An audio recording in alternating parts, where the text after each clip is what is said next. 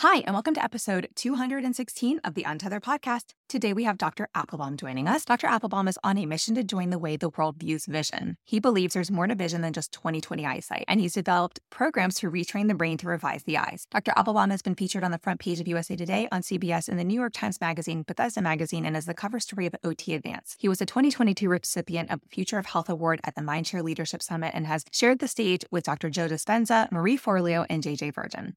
Dr. Appelbaum is a frequent podcast and media guest, having recently been interviewed on Mind Body Green, Chris Kressler's Revolution Health Radio, and Cynthia Thurlow's Everyday Wellness. Dr. Appelbaum is a pioneer in neurooptometry, passionate about unlocking life's potential through vision. Quick disclaimer, all information, content, and material of this podcast are the opinions of the speakers and is for the informational purpose only and not intended to serve as a substitute for the consultation, diagnosis, and/or medical treatment of a qualified healthcare provider.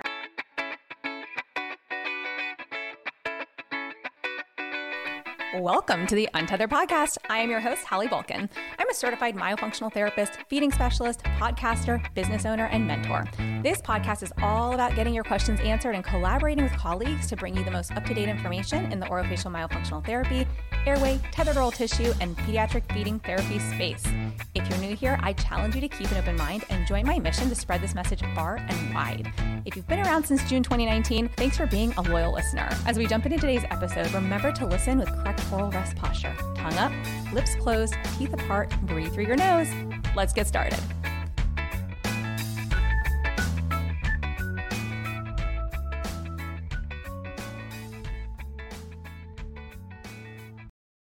Bryce, welcome to the podcast. Thank you so much for having me. It's an honor to be here, an honor to talk with you and your tribe. I'm just excited that we're connecting. I know we were chatting before we recorded, and we've known of each other. We've encountered each other. I think we've had patience between each other over the years, and I think it's the first time we're actually sitting down and having a conversation. So I love this for us. Well, I'll take the blame for that, but definitely this is a long time coming for this. So glad we're doing it. It's a two-way street. It's all good. So I would love to jump in and talk first, before we go into the other topics, about the difference between eyesight and vision. So is that something that you can clarify for our listeners?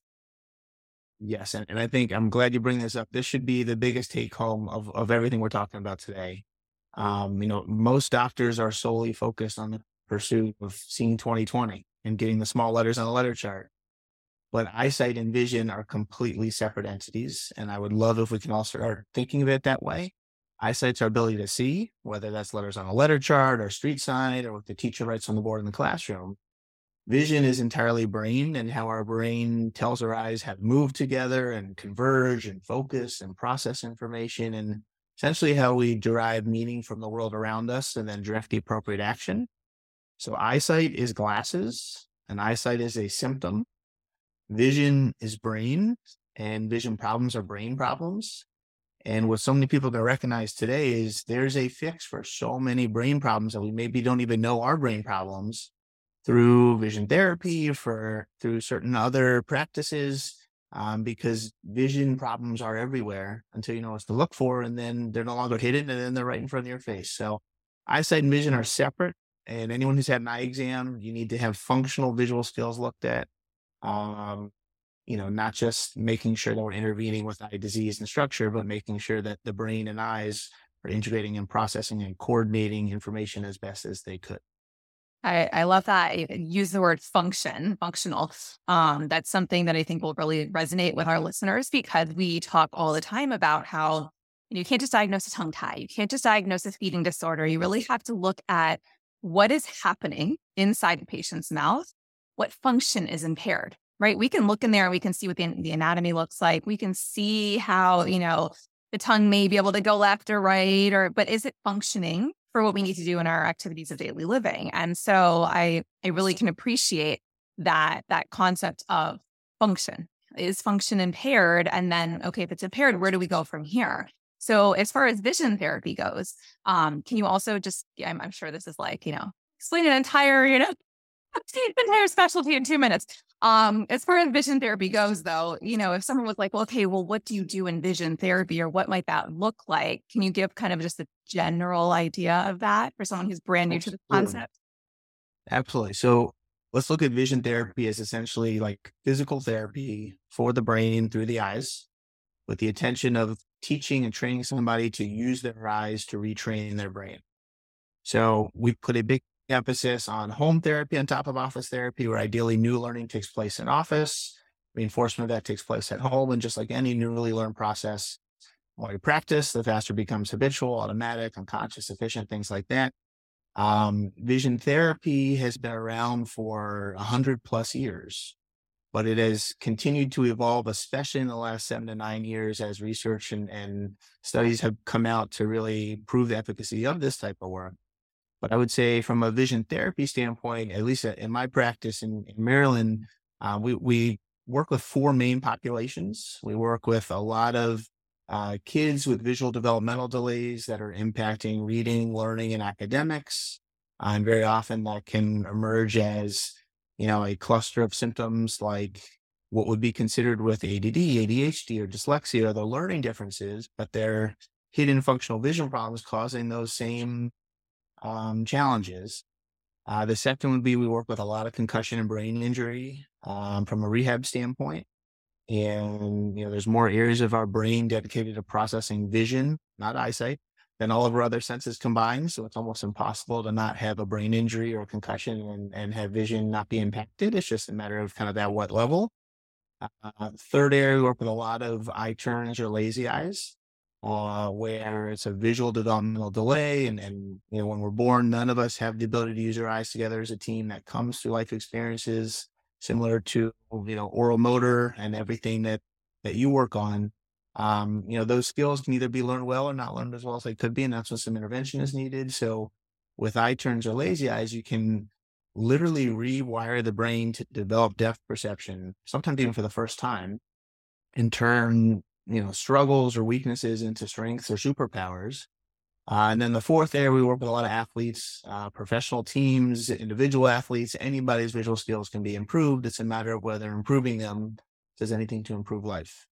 And there's this huge communication problem in the medical world where all of our muscles in our body we can train, but for some reason we can't train our eye muscles. We can't train our brain's ability to use our eyes and have them coordinate as an efficient team with the inside and outside muscle systems. Completely not true. And when you know better, you can do a lot better. Mhm. I mean, it sounds like a similar struggle in our space with, Absolutely. and I think that speaks to just the medical community treating everything in silos and really having a hard time kind of holistically. And when I say holistic, I don't mean like woo-woo sciencey, over to one side. I'm talking more just looking at the body as a whole, like looking at an individual as a whole person, looking at the body as integrated systems. And I had there was someone who once upon a time said to me, way back in the beginning of, my career, you cannot separate the sensory system from the motor system. And, but everybody teaches it as if they're two separate entities. And so fine, teach it that way, but understand that it doesn't actually operate that way. You got to bring it back together as far as function goes with the patient sitting in front of you. And that was, I think, one of the most eye-opening lessons I ever learned, because it really taught me about how, okay, well, if this is so integrated, then isn't everything else? Like, well, okay, yeah, that makes sense. The human body, we're literally connected with fascia from the tip of our tongue to the tip of our toes. And then you've got the brain, which is kind of like operating everything. But it's so fascinating because that's just not, at least in the United States, that's just not how the medical system here works or approaches patients.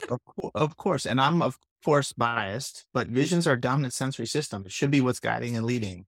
And so many sensory integration problems, or even just problems with ability to achieve at your potential, has to do with your brain not filtering and processing all the sensory input that it receives simultaneously, efficiently.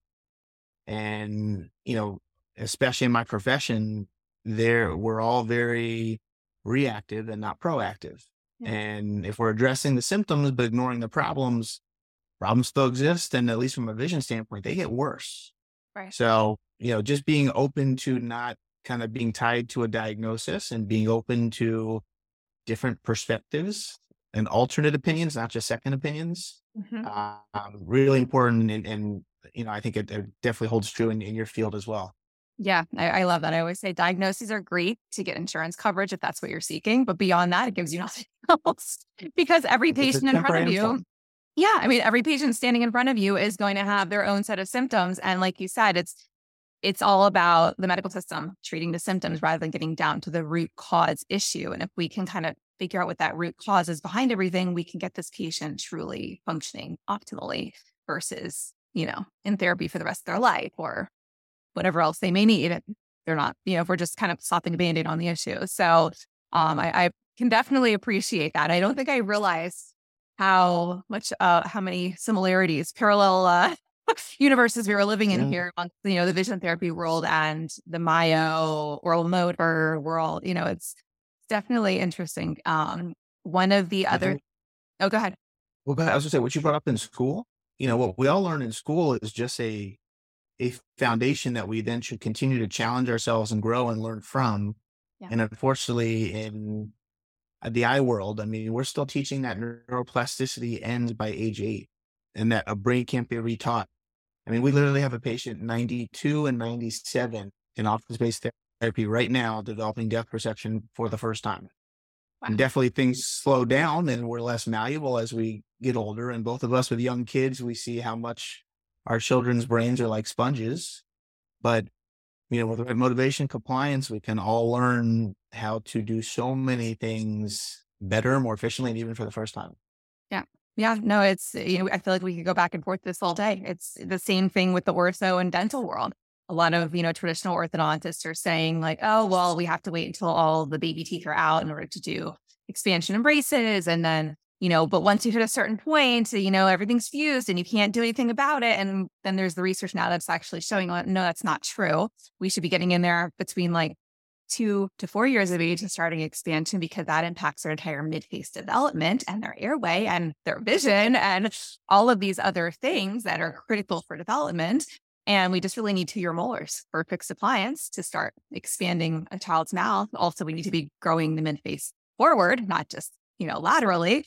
And then, but actually even teens and adults can still go through expansion.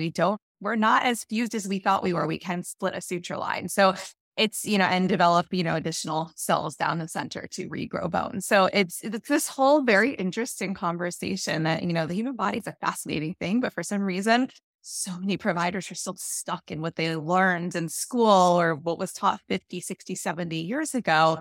It's one of the bane of my existence, But you and I are changing the game for both fields. Right? That's right. And people are recognizing what we know doesn't necessarily have to be what guides us for the future.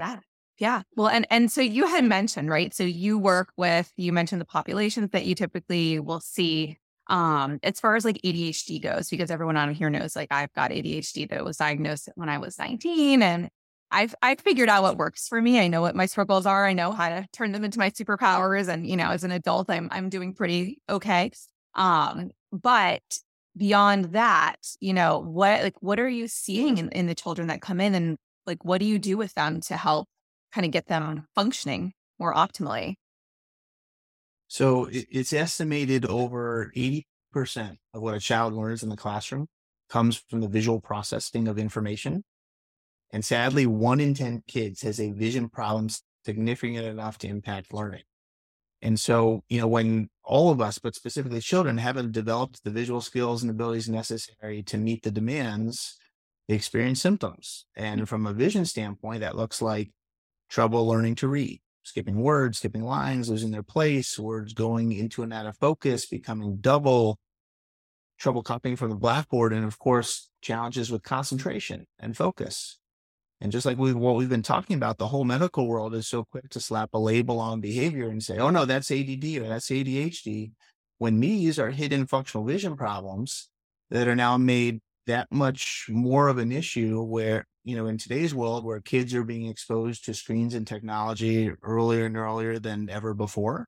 Yeah. And being asked to read in kindergarten before they're very often even visually ready. If somebody who is a smart child who loves to be read to, but is avoiding reading on their own, or is real squirmy with their desk work, or in a classroom, seems like they're not paying attention. Instead, they're looking up from the desk because they're having to rely on their ears to process input rather than their eyes, because if not providing the signals and feedback it should chances are there's a hidden functional vision problem and one that's very likely treatable with vision therapy. The frustrating part for me is ADD and ADHD. It's not like you can take a blood test and say, oh, yes, you have this. And so many of the symptoms on the DSM-4 classification are almost identical to visual developmental delay symptoms. And, at a minimum, ADD and ADHD, in my opinion, is an incomplete diagnosis unless we've ruled out hidden function vision problems first. And then, okay, that applies. But this is all treatable. So to say what portion is just vision or what portion is biochemical imbalance, well, we can treat the vision and we can take a reluctant reader to an avid reader just based off of the ability to use their eyes together as a team. And then you see where the person's functioning afterwards. And we can even go over 3 quick screening tests if you'd like to, for your audience to be able to identify those problems. Do you have a pen in front of you?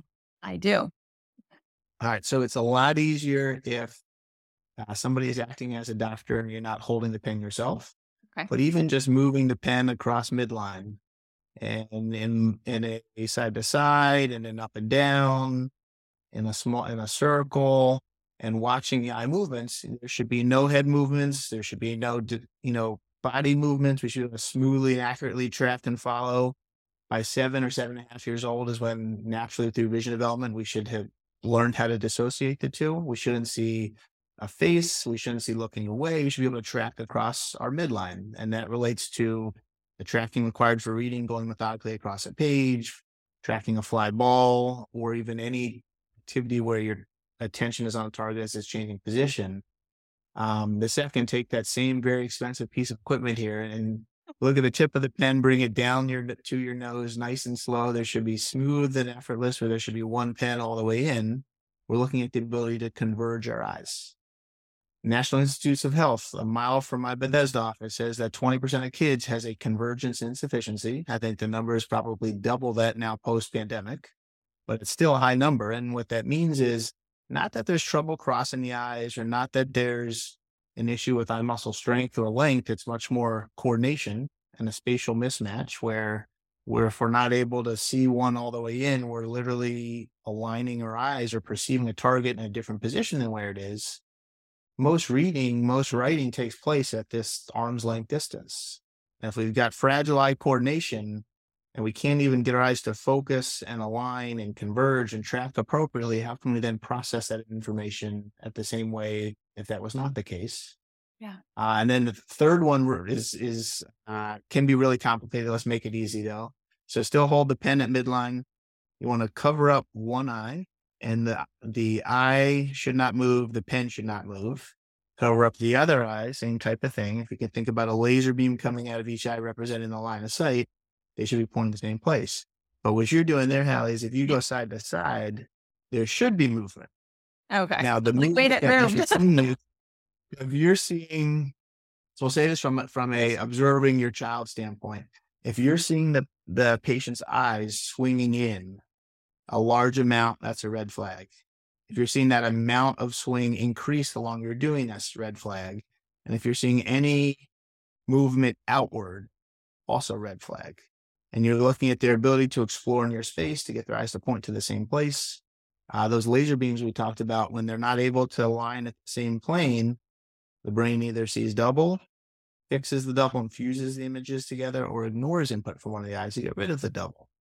And so often depth perception or strain or discomfort or inability to stay focused on a task at near is related to a vision problem, especially if somebody can then focus beautifully if they're watching television or listening to a conversation. There shouldn't be selective attention for certain tasks, but there definitely is selective attention for certain spatial challenges, and the ones up close are very much related to vision.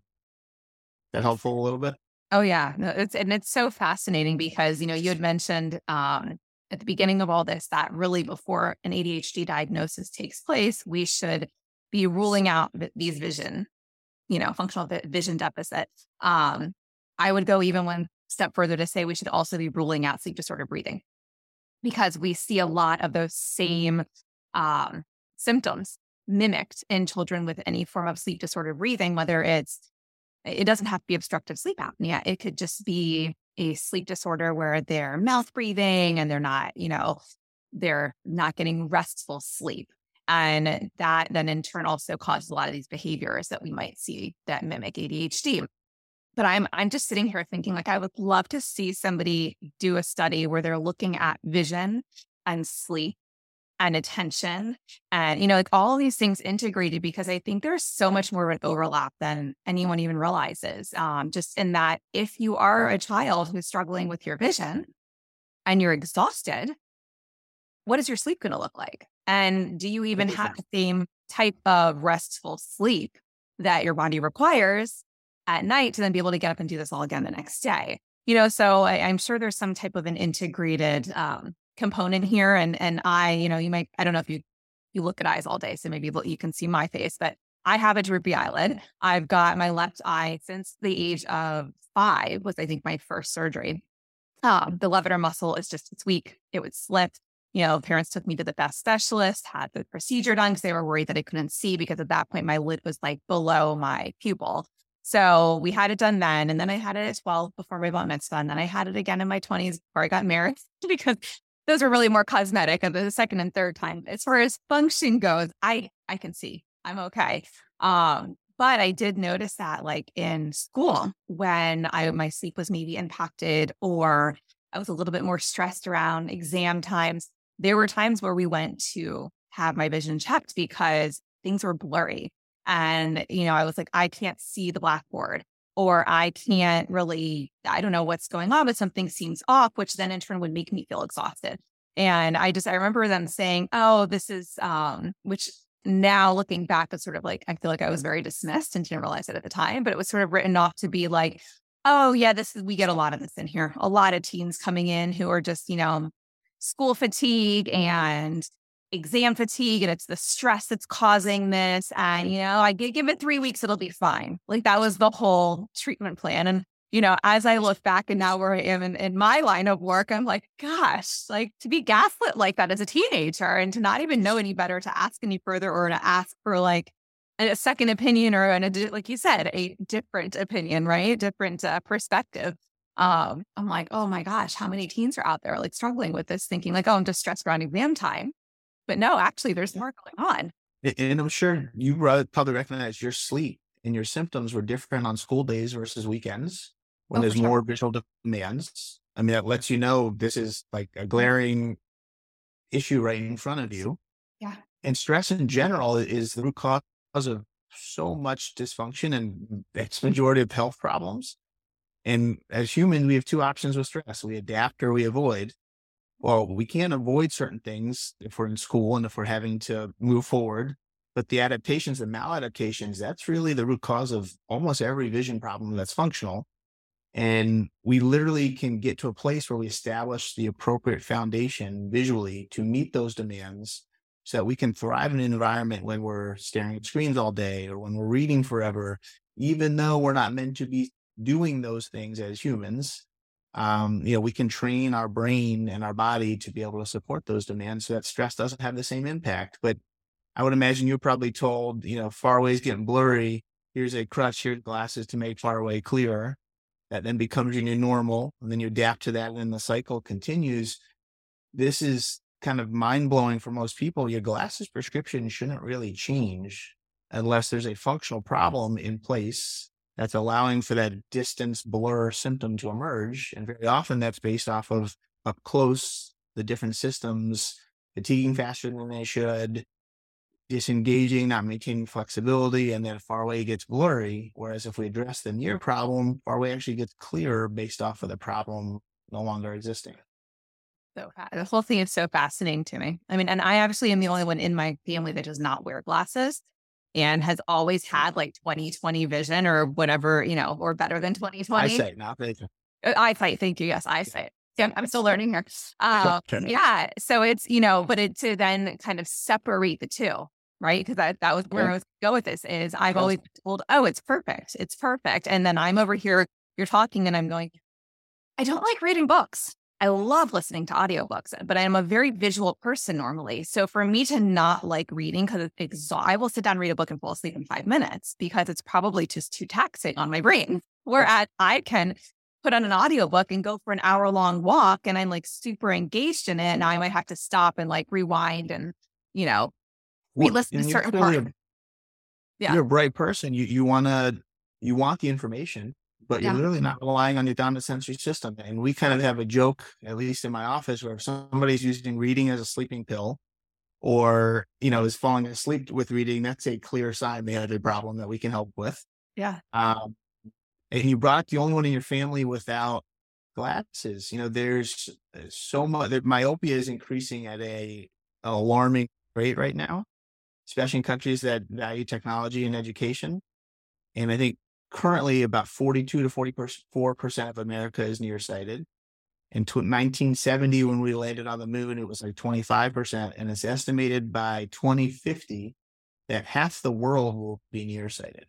Wow. And there's two main components, genetics and environment. But the genetics component, if two people were to have a child today and both parents were nearsighted, their child would have a 1 in 2 chance of being nearsighted. If only one parent was nearsighted, that child would have a 1 in 3 chance. And if neither parent was nearsighted, the child has a 1 in 4% chance because of the environment, and the environment being so different for our kids today than when you and I were kids. And that's, we're creating this nearsightedness. So you being born now, maybe you wouldn't be that probably likely would not be in the same place as when you were born. Yeah. 20 years. Because you're 20 years old. So obviously you don't know my case and we can go past this quickly, but as far as the eye surgery goes, like, is there a way to prevent an eye surgery in a 5-year-old who may have like 8% with a droopy eyelid, a levator muscle that's totally weak? So absolutely, for the outside muscles for eye turns, the vast majority of eye turns have nothing to do with eye muscle strength or length. They have to do with coordination, not developing the ability to use the eyes together as a team. And it's a brain problem showing up in the eyes. So often when a child has an eye turn, the first questions I start asking is, tell me about overall development, milestones early on, crawling, walking, talking, for so many reasons, but specifically crawling. Kids who skip over crawling or walk too soon, which crawling is now apparently not on the classification for what's needed for milestones. That's ridiculous. But they have a significantly higher likelihood of developing lazy eyes or eye turns. And honestly, almost in every case, it's like, oh yeah, he didn't really crawl. He was scooting, or he just went right to walking. The world goes from being static to dynamic. And the fragile eye coordination means your brain then picks an eye, so it doesn't have to use both together. And very often with eye muscle surgery, best case scenario is a cosmetic cure. I would argue there's never a functional cure, because learning needs to take place to develop depth perception and to develop these visual skills, which can happen if things are rerouted. But I mean, we would never have, knee surgery without doing PT first. Yet often we have eye surgeries without doing, not like frenectomies for the tongue. Yeah, we just go right. So it's ridiculous. Yeah. For the levator, for the upside muscle, the muscle that sounds like you had surgery on, there's definitely conditions where, it's structural and there's not much you can do. But the fact that yours was changing with time shows something had been evolving, something had been changing. And we see lots of patients who even now come in unable to open an eye or unable to open both eyes. And the cases that we're working with are more complicated than ever, but we'll see people who almost have a visual mental breakdown from too much screen engagement or something traumatic in their life. And the referral is, this person is unable to open their eyes and says they can't. And in evaluation, I mean, we physically lift up the lids and we see maybe there's an eye in, or there's a certain challenge that's almost a protective mechanism in place. So you and I are going to talk after all this. I want to give you some stuff to work on. Yeah, as I'm sitting here, I'm just like, wow, okay, well, clearly it's time to enroll in vision therapy. Yeah. Yeah. And then we have some online versions of help Yeah, that we I can. know. We'll talk about that in a moment. But it's just fascinating to me because when you said, we're literally like our worlds are parallel. When you said that people go for vision therapy and you use that example of, or sorry, for the surgery, eye surgery, and there's no pre-op, post-op to even prep them or how do we know we're getting functional gains? We don't. We have no baseline. And I love when people come afterwards and they go, so I had this procedure and now I'm being told I need X. And we're like, great. Okay, let's see how we can help you. We'll do our best. But like, it would have been really great if you had the therapy beforehand and after. And it's the same thing with the frenectomies. And this is why like tongue and lip tie releases they're such a red hot topic right now because people just go in and they release. They're not always releasing well. Depends on the provider. There's a whole big conversation around that. But a lot of them are not having the necessary pre-op or post-op surgery. And then we're seeing, tissue collapse on itself. It's coming out tighter than it was when you went in. But the one thing we say to everybody, which sounds like it's very similar, is if we haven't trained the tongue in layman's terms to basically attempt to function more optimally and to reduce as many compensations as possible before going for the procedure, how does the tongue know what to do afterwards? And we have seen this where we have patients, we've had patients come after, like I was mentioning, that did not have any pre-op. We've had patients who have had the pre-op, and you see a huge difference between those who are ready and everybody on the team signs off on the procedure happening when it needs to happen versus those who just go in and for a procedure and then come to you several months later going like, this didn't work. And we're going, I know why. I know why it didn't work. The tongue doesn't, tongue is just going to lay on the floor of the mouth.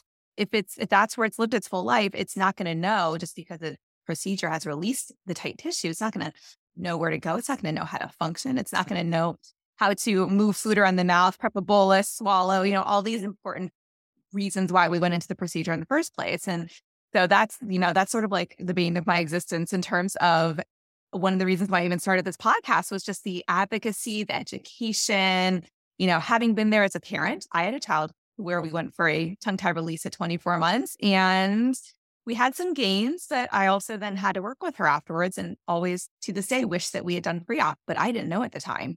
And so even being in this space and having probably the best access to this information, I didn't even know. And that's, it's prevalent. The parallels are nuts between these fields. And I'm just thinking back, my 3 kids, when they were born, they didn't have the ability to use their tongues with intention and the control that they have now. It's learned. Yeah. So if there's certain roadblocks in place or we haven't learned how to do things naturally, why not teach it as the first step to avoid an unnecessary surgery? Yeah. And not that we should ever let fear guide any decision, but I literally saw a 2.5-year-old last week who went in for a particular surgery that you've already mentioned, and had an overdose of the medication. Oh. And she's now cortically blind, and she's coming to us so the parent can say, because the parents are saying that we're told by everyone at all the fancy hospitals here that she'll never be able to use her brain for vision or for anything else. And this young child can see, her brain just can't process it. And there's certain tests we did to be able to identify there is a prognosis that's much greater than where she is now, but we literally have to reestablish function and teach what has been lost or wasn't learned. And thinking back to all of this, I mean, the mom was in tears saying, if I hadn't done this surgery for a tongue tie, I don't even know exactly what it was, but this would have been avoided. Yeah. So thank you so much. I'm so grateful for your education. And you don't even know this. I had one of my kids go through speech therapy at your practice. Oh, you did? And recently is with her orthodontist, and he was blown away at the changes that they had noticed. And now she needs a palate expander braces for way less time than she would have otherwise because of the work that you and your team did. So, I did know the last name just by nature of, I did have oversight over the practice, but I did not realize that child was related to you. That's so funny. Awesome. Well, we love the experience. And even I told her we were having this conversation today, and she asked me to say hi. That's so sweet. Well, I'm glad to hear that everything is going well. And it's, yeah, I mean, when you look at the functional implications of what's going on and we work from a place of trying to regain function, that's going to look different for every patient. But there are ways that, you and I, through the type of work that we're doing, we know how to accomplish that. And my goal is always to avoid a procedure if we can. And, at the end of the day, do some kids is a procedure still warranted? Yes. Now, we are not the ones who make that determination. That's out of scope. But we will do everything in our power to try and gain function to avoid a procedure. And then if a procedure is necessary, then the work that we're doing is really prepping you. It's like you said, it's, you don't go in for a knee replacement without, physical therapy first. It's the same idea. And now I'm like kind of going, oh my gosh, who is this person that you mentioned? And I need to know who this person is that overdosed this child. Like, where did this happen? It was one of our referral sources. But anyways. I mean, it was at a hospital that has a great reputation. Okay. I will tell you, we do not refer to any of the hospitals in the area for these procedures. That is not where we have found these providers who are highly skilled in release frenectomy and everything, cardioplasties to be. Just as a side note, I don't know who this person is. We won't out them, but it's I'm curious with your profession. I mean, so for vision therapy, it's not like physical therapy where there's a sprained MCL and you need a dozen sessions and here's what it looks like. There's not consistency on what vision therapy looks like. Yeah. And even in the DC, Maryland area, there's 6,000 or 7,000 eye doctors. There's only 7 of us who are board certified in vision therapy and rehabilitation. Even among those 7, evaluation-wise, it's very similar, but treatment and what's done, very different. And our model is we're integrating cognition and balance and movement and vestibular input from day one because our visual system doesn't operate in isolation from other systems. Yeah. I'm in the process of creating protocols to train other doctors, but I'm sure a lot of the work you guys do is kind of groundbreaking in terms of being progressive and obviously not what is considered a standard of care. Do you see that a lot as well, where somebody says, "Oh, I did speech therapy, and yeah, I'm still, noticing that I can't pronounce the R." Yeah. Oh, yeah. So what we do, there's like a divide down our profession, and we joke because there was an osteopathic doctor who said, "Tongue ties are not a religion. You don't need to believe in them." It's not like, because people are like, well, I don't believe that tongue ties are real. Okay, that's great. It's physical, like physically there. Tight tissue exists, right? So it kind of goes the same way for our approach to treating feeding cases and myofunctional therapy cases. And myofunctional therapy has been around for like 117 years because there's such a void in the field in terms of finding providers who truly get it and can treat from this perspective. I basically went and created that course. And then I was asked by everybody to create the myo version of the feeding course that I created. And I adapted also like the myofunctional therapy and tethered oral tissue, teachings, if you will, to the burst of 5 population, because your traditional myofunctional therapy doesn't even start until you're around 4 or 5 years of age cognitively, not chronologically, right? It's like a cognitive age based on what we're asking the child to do. So what we have found is we get all kinds of kids who have been in 5, 10, 15 years of therapy.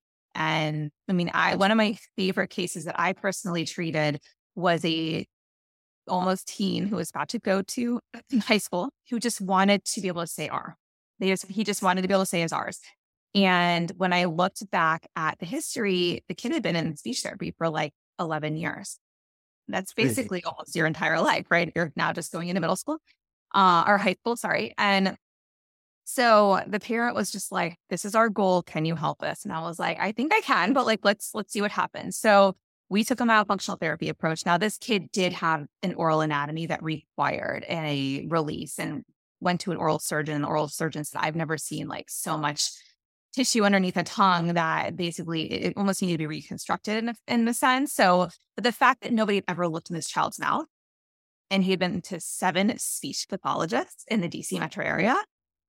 I was like, okay, enough is enough. Like this is just mind boggling to me, because once we prepped him, he had the procedure, we did our myo and everything before and after. How much easier is it to then teach that R? And R is like its own vocabulary. There's like, I always forget, but like 26 variations of R. You've got pre-vocalic, post-vocalic. You've got R in the beginning of the word. You've got like all of your different Rs. So that's one of the reasons why it's such a hard sound to treat, and why I think a lot of people kind of like know R to be one of those pain points when you talk speech therapy. But we were able to have him work with somebody just to kind of do a lot of drill between our sessions so that we could just train his tongue. And yeah, I mean, he went from presenting as a 2-year-old on our standardized test when he started with me to presenting at the age appropriate level within 6 months. It was like start to finish with 6 months. Now, that was a more extreme case, if you will. But then we've got kids who are coming to us who have really inflamed tonsils and really inflamed adenoids. And we've got ENTs who are saying they're fine. I mean, this happened to my own kid. They're sending them away. The kid's fine. They'll grow out of them. And I'm like, this kid's mouth is hanging low. Like their mouth breathing, the tongue is on the floor of their mouth. They're constantly sick because kids who breathe through their mouth are constantly bringing all the viruses and all the germs in and filtering it out because we're not using our nose properly, and they're just kind of pushing them to the side. And we're over here going, well, hold on, let's work on this. Like, let's work on teaching nasal breathing, but also we have to make sure that there is an obstruction that's working against us.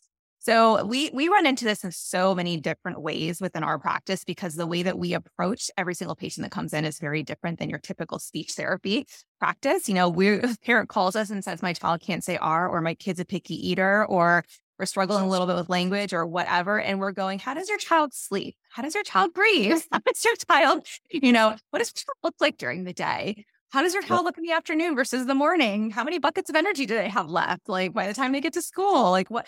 And it's just a very, we still ask all those same traditional questions on our intake, but we're also asking all these other questions because in my opinion and in my experience, if we don't take this holistic approach and really look at who the child is, how they're presenting and what they're struggling with functionally, we're not going to help them. And they're going to stay in speech therapy for the rest of their life. And I mean, I always joke, I would rather put myself out of business and not have enough clientele because we can get them out much faster than have these lifers, as people call it in the speech therapy world, who are going to be on your caseload forever. So, that's kind of where I come from on the, on this side of things. But yeah, it 100%.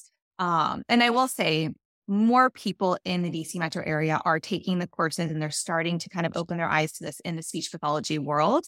And so we are increasing with the number of practices that understand, whether they offer it or not, they do understand airway, functional airway, functional feeding, functional, activities of daily living, which I feel like is always more of a PT/OT conversation and really needs to be brought more into the SLP's world because everything we should be doing is for function, breathing, sleeping, eating, speaking. I mean, hello. Stuff that matters. Yeah. Kind of like what we do every night.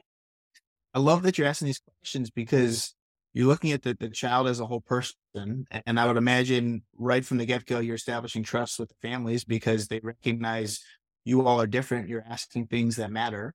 Mm-hmm. And again, the same parallel with us. Like I ask very intimately about motion sickness and avoidance of ball sports and balance and coordination and, certain headaches and certain types of symptoms, because those are clear windows of there is a functional problem here and one that we can help with. But that most doctors will say with motion sickness, oh no, it's your inner ear or it's something else. About 80 to 85% of motion sickness has a visual component. And especially those that symptoms get worse when they're reading on a tablet or in the back seat of a car. And it's way better if they're over 16 and they're driving because they're overriding input in front of them. That has to do with faulty central peripheral integration. And these two different systems in our brain that we're supposed to filter and use at the same time. But again, under stress, we shift to this focal central processing where it's like we're looking through paper towel holders with tunnel vision. And then all of a sudden, our brain gets in this disconnect of what's moving, what's in front of me. And then that's usually the root cause of at least a large portion of that hypersensitivity to motion. That's incredible. And then so speaking to that too, like with car sickness, I saw that you kind of, you noted that here. So how does that relate to then people? So some people get car sick and some people don't. And would that be the same thing when you're on like a boat, like you're on us and you get kind of like that? Or is that totally different? It's definitely related. In most cars, you're typically going this way. So your vestibular system's activated forward and backwards. And I have a gentleman in therapy with me now whose top goal is to be able to read on a subway going sitting sideways or backwards, which we're actually pretty much at his graduation point. So he's pretty much there, and he had way other bigger problems. I said, these are all even more important. Yeah. But I think depending on the positioning, definitely it matters in a car. And if balance is impacted and if it's, eyes open versus eyes closed, the symptoms are different. That's, a slam dunk. Very often motion that comes with, plane acceleration or deceleration or boats or other things actually has to do with inflammation systemically. And so often the neuroinflammation that occurs, especially after a head injury, shows up as vision problems. And that's just a piece of the puzzle. But that's can be treatable if we're addressing this from a nutrition, supplement, lifestyle modification standpoint on top of the vision that's needed. Well, it's just all so fascinating. I mean, it's, I'm like sitting here as we're talking about this, thinking about being on a deep sea fishing boat. And I was the only one who like did not get sick. But I went inside, I laid down, I closed my eyes, and I was like, chill here. I'm just gonna, like I'm not getting sick like everybody else is, it was, and I know deep sea fishing is its own beast, but you mentioned like whether your eyes are open or closed changes things. And I'm like, hey, clearly, I think I was 11 at the time, I was a kid. So for me to like even think to like sit down and do that just to kind of calm my whole nervous system, that was really all I knew, and it worked. I would say it's very rare to have somebody go through office-based vision therapy with a doctor who started off with motion sickness and didn't see a huge improvement or resolution. And the cases where that's doesn't happen is there's Meniere's disease or some sort of inner ear problem. But even with that, I mean, based off of how visually demanding our world is, there's almost always a visual component that's at least improvable. I love it. I love it. Well, okay. So I want to shift here a little bit because I know that you've got something you've created. And I think that it's a really good conversation. So I want to make sure we have enough time to discuss ScreenFit. So will you tell us a bit about what ScreenFit is, why you created it? I'll turn it over to you. Yes. So, when you and I were kids, we played outside all day long and our parents had to drag us in because it was dark out or it was dinner time and we're either playing ball or with friends or climbing in trees. It's now the complete opposite, where our parents are dragging kids outside. And I am guilty of this with 3 young kids as well, where social media and technology and tablets and gaming in the basement and doing God knows what else they're doing in the basement. I mean, it's a completely different world. And the visual world that our kids are growing up in right now is very different than it was a generation ago. And obviously even more generations ago. Our visual system is intended to help us guide movement and to engage with a 3-dimensional world, not to be stuck in a 2-dimensional device. And we could talk for a long time about the problems of screens and how that's impacting dryness and disrupted sleep and circadian rhythms and inflammation and lots of stuff. But for me, there was a clear moment in late March of 2020 where I came home early from work because work was hard at that time for most of us to even find work. I remember walking in and I saw my youngest, who was 2 at the time, on a play date. And what that meant was she was staring at a computer screen for 2 hours with her preschool class, having a get together. And seeing her face, I mean, she's like, what are all these buttons? What's this light? Why is Madeline here? But she'd literally never seen a computer before. And then my twins, who were 5 at the time, were in opposite ends of the basement on their tablets, buried, one in the dark and with a sheet over their head. And clearly we were not a household that supported screen use at such a young age, much less at all. And yet here they were compulsively engaging with these tech-driven devices, seeking out that dopamine hit. And for me, that's kind of when the light bulb went off, when I recognized for them and for all kids and all man and womankind, screens aren't going anywhere. And this is going to become a bigger and bigger problem unless we do something about it. And so, at that point, I was recognizing this is a whole new pandemic that's going to unfold right before us 3 years later, it is exponentially worse than I even thought it would be. And so that for me was when kind of the birth of occurred of ScreenFit.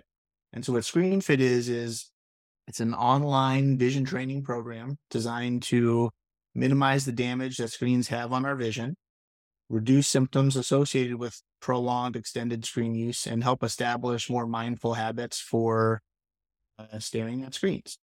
So it's a kind of revolutionary vision wellness program, essentially, where in our beta test group, we had the youngest patient in there was 5. Then obviously mom and dad were helping them go through this, and our oldest was 89. And every single person in the beta test group saw a reduction in symptoms. And now that we have, a large number of people in there in the program, and we're gathering all this data, it's crazy how effective this is at just kind of like viewing it almost as like sit-ups, push-ups, and air squats for your body, but instead for your visual system. So it's a daily exercise, 10 to 15 minutes a day.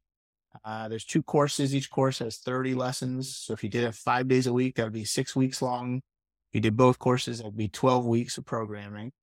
And it's intended to establish the right mindful habits in place so that bad habits don't become embedded, and that we can learn how to use our eyes together as a team, and we can develop the skills and strategies needed to stare at screens forever. And although promoting a program to reduce screen engagement, but relying on screens to do it is a little counterintuitive for many people. So we created these really short, powerful videos that limits the amount of time that the user spends engaging with the screen and with the device. They're all exercises, many of which you can just do without even a tablet. Once you know what to do and how to do it, you can do it, a stoplight at night or in the morning, in between patients or after school. And it's a wonderful program that I think a lot of people are going to start hearing a lot more about because of the attention. There's a very large government agency that's going to be mandating this for its employees. We have lots of other companies using this, but also functional medicine has really adopted this as their baby, recognizing this is the problem. This is the problem we're all facing with this new pandemic. And we have a solution, or at least something that can help move people along in a much more favorable path. So it's screenfit.com. And we actually have a coupon code for your audience. Untethered will get them 10% off of enrollment. And it's ideally, for major eye problems, eye turns, lazy eyes, big head injuries, office-based vision therapy, and getting evaluation from somebody board certified in functional vision and vision therapy is the gold standard that will never change. But a program like this that can help pretty much everyone and anyone without any negative implications. We've created so that it's a lot of one-eyed work and the other-eyed work, and then followed up by 2-eyed work, so that we're equalizing skills between both eyes, making bad habits worse. But it's pretty powerful, and I'm so excited to have ScreenFit earn vision therapy and functional medicine a more stable seat at the medical table, because this is where we're all facing with life these days. Oh yeah. I mean, it's incredible. I mean, you nailed it with, well, first of all, screenfit.com. We'll make sure that that's in the notes. So everybody, in case someone's driving, listening to this, and then the code, Untethered, we'll put that all in writing. So if you're driving, don't drive off the road. But yeah, absolutely. But you nailed it. I mean, you're absolutely right in that. When I was growing up, my dad would literally whistle. He would do his big whistle, and I would be like, "Oh, that's my dad whistling. I have to come home now." And wherever I was in a neighborhood house, down the street somewhere, I could be inside and I would still hear him whistle. It's like it was so loud. But I would know, okay, it's time to come home for dinner, right? And that's what we did after school. Is we went and we played with friends. We were playing sports. We were playing, in people's basements. We were that's just what we did, was we interacted with other humans and nature.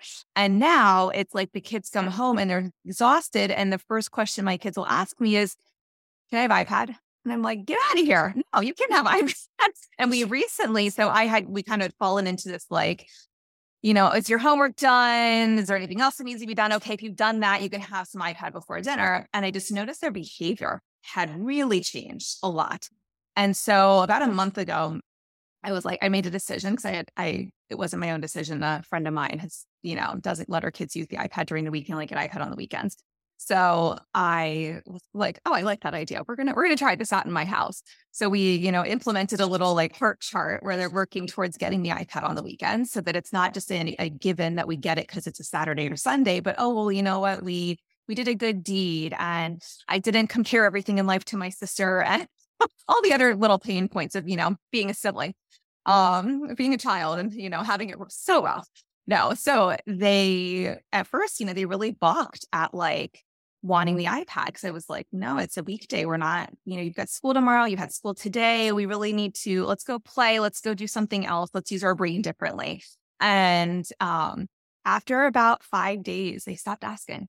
And it wasn't really, all of a sudden it was like, oh, well, we can go to the playroom and go play with this, or can we go ride bikes outside, or can we go in the pool, or can we go do that? I was like, okay, that was much harder, like much easier than I thought it was going to be to kind of get them off of that. But it just kind of went to show me how unhealthy it was. And, and I'm not shaming anybody if that's what you choose to do for your child, or that's how you survive your after school hours. That's by all means, you do you.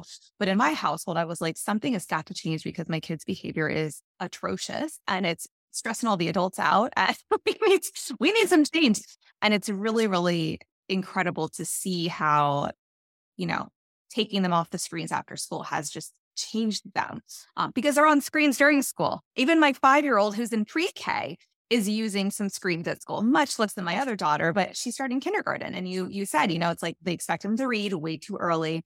They all of a sudden she'll be on a Chromebook come August. So we went to orientation, and the one thing they said was, get your kid a Chromebook, or at least make sure they know how to maneuver a mouse and a keyboard. And I'm sitting here going like, she just turned 5. What? What you're bringing up that is the problem. Screen use has been on an incline for decades. That's nothing new. But what has changed now is in 2020, screens were catapulted into learning and to education. And now they're here to stay. And we now have research to support that's impacting social development, emotional development, cognitive development, and of course, vision development. And then for all aspects of life, it's taken over the workplace, it's taken over shopping, it's taking over dating, it's taking over conversing with your neighbor. And yet everyone's taking over jobs now with AI. I mean, it's crazy. Crazy. So, and what's an interesting stat, the average American spends 7 hours and 4 minutes a day on a screen. I mean, that's average, which means many people are way more than that.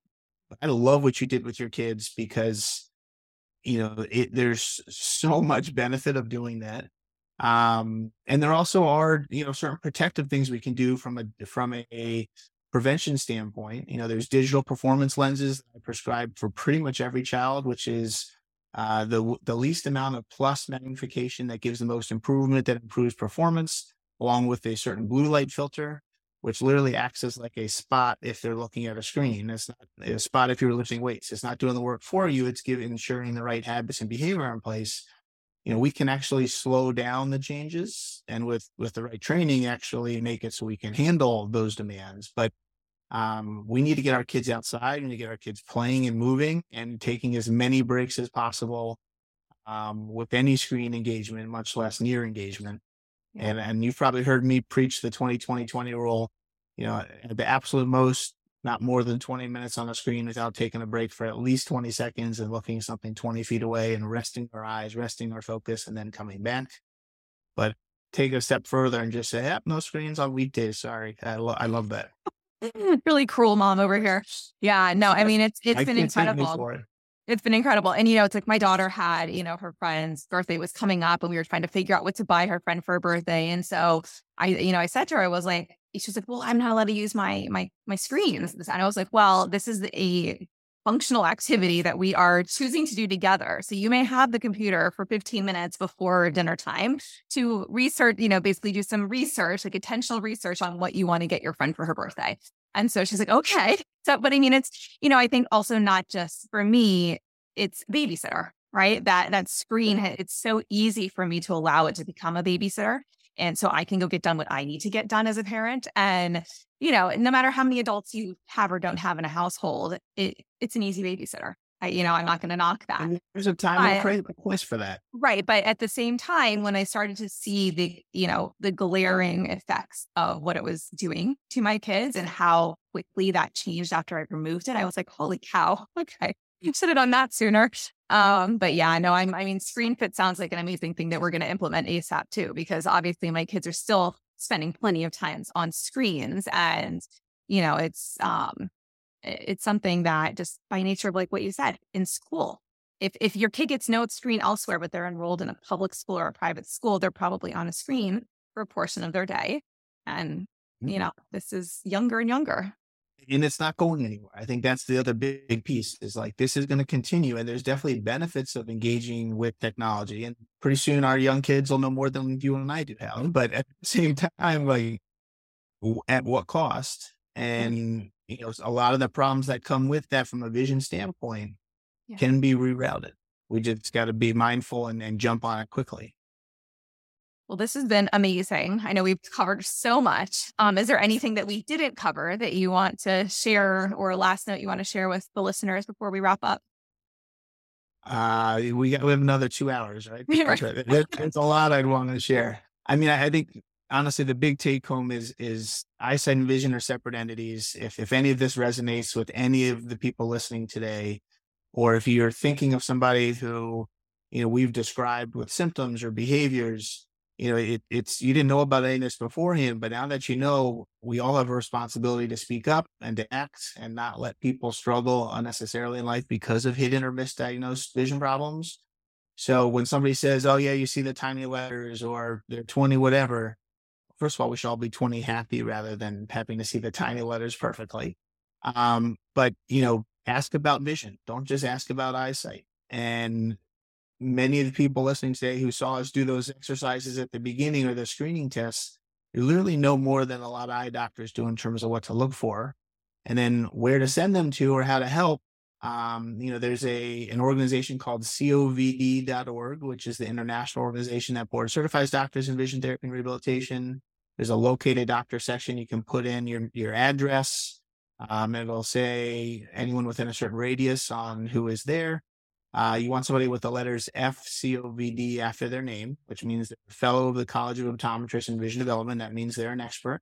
And if they're on that website, they know what they're doing. But if you have a choice, I would say, let's see an expert. And then from our practice standpoint, we're now seeing more people than ever flying in from out of state and out of country for boot camps or intensive programs. That's always an option. And if anyone wants to reach out to me, just mention Hallie's name and we will take good care of you and make sure we can get the care we need for all of that. But so much vision related, and everything that you're doing is can be looked at through a different lens. So hopefully that opened up everybody's eyes today. I love that. Well, Bryce, thank you so much. This has been absolutely incredible. I'm excited for everybody to hear all about this because, like, as we now know, there are a lot of parallels between both our worlds. And I really think that at the end of the day, there's a nice marriage here between, both vision and the myo stuff and mid-face development or deficiency. And just there's so many interconnections. And so I'm excited to see where this goes. But I'm glad that you joined us and that you shared all this information, because I think there's going to be a lot of light bulbs going off for our listeners. Grateful to be here and an honor to speak to your audience. Thanks for listening to this podcast. If you found value in this episode and want to hear more of these myotots, airway, and feeding related episodes, be sure to leave a review on Apple Podcasts and share this episode on your social media platforms. You can access free resources and all I offer at HallieBalkin.com or pop over to @HallieBalkin on Instagram to get all the latest updates.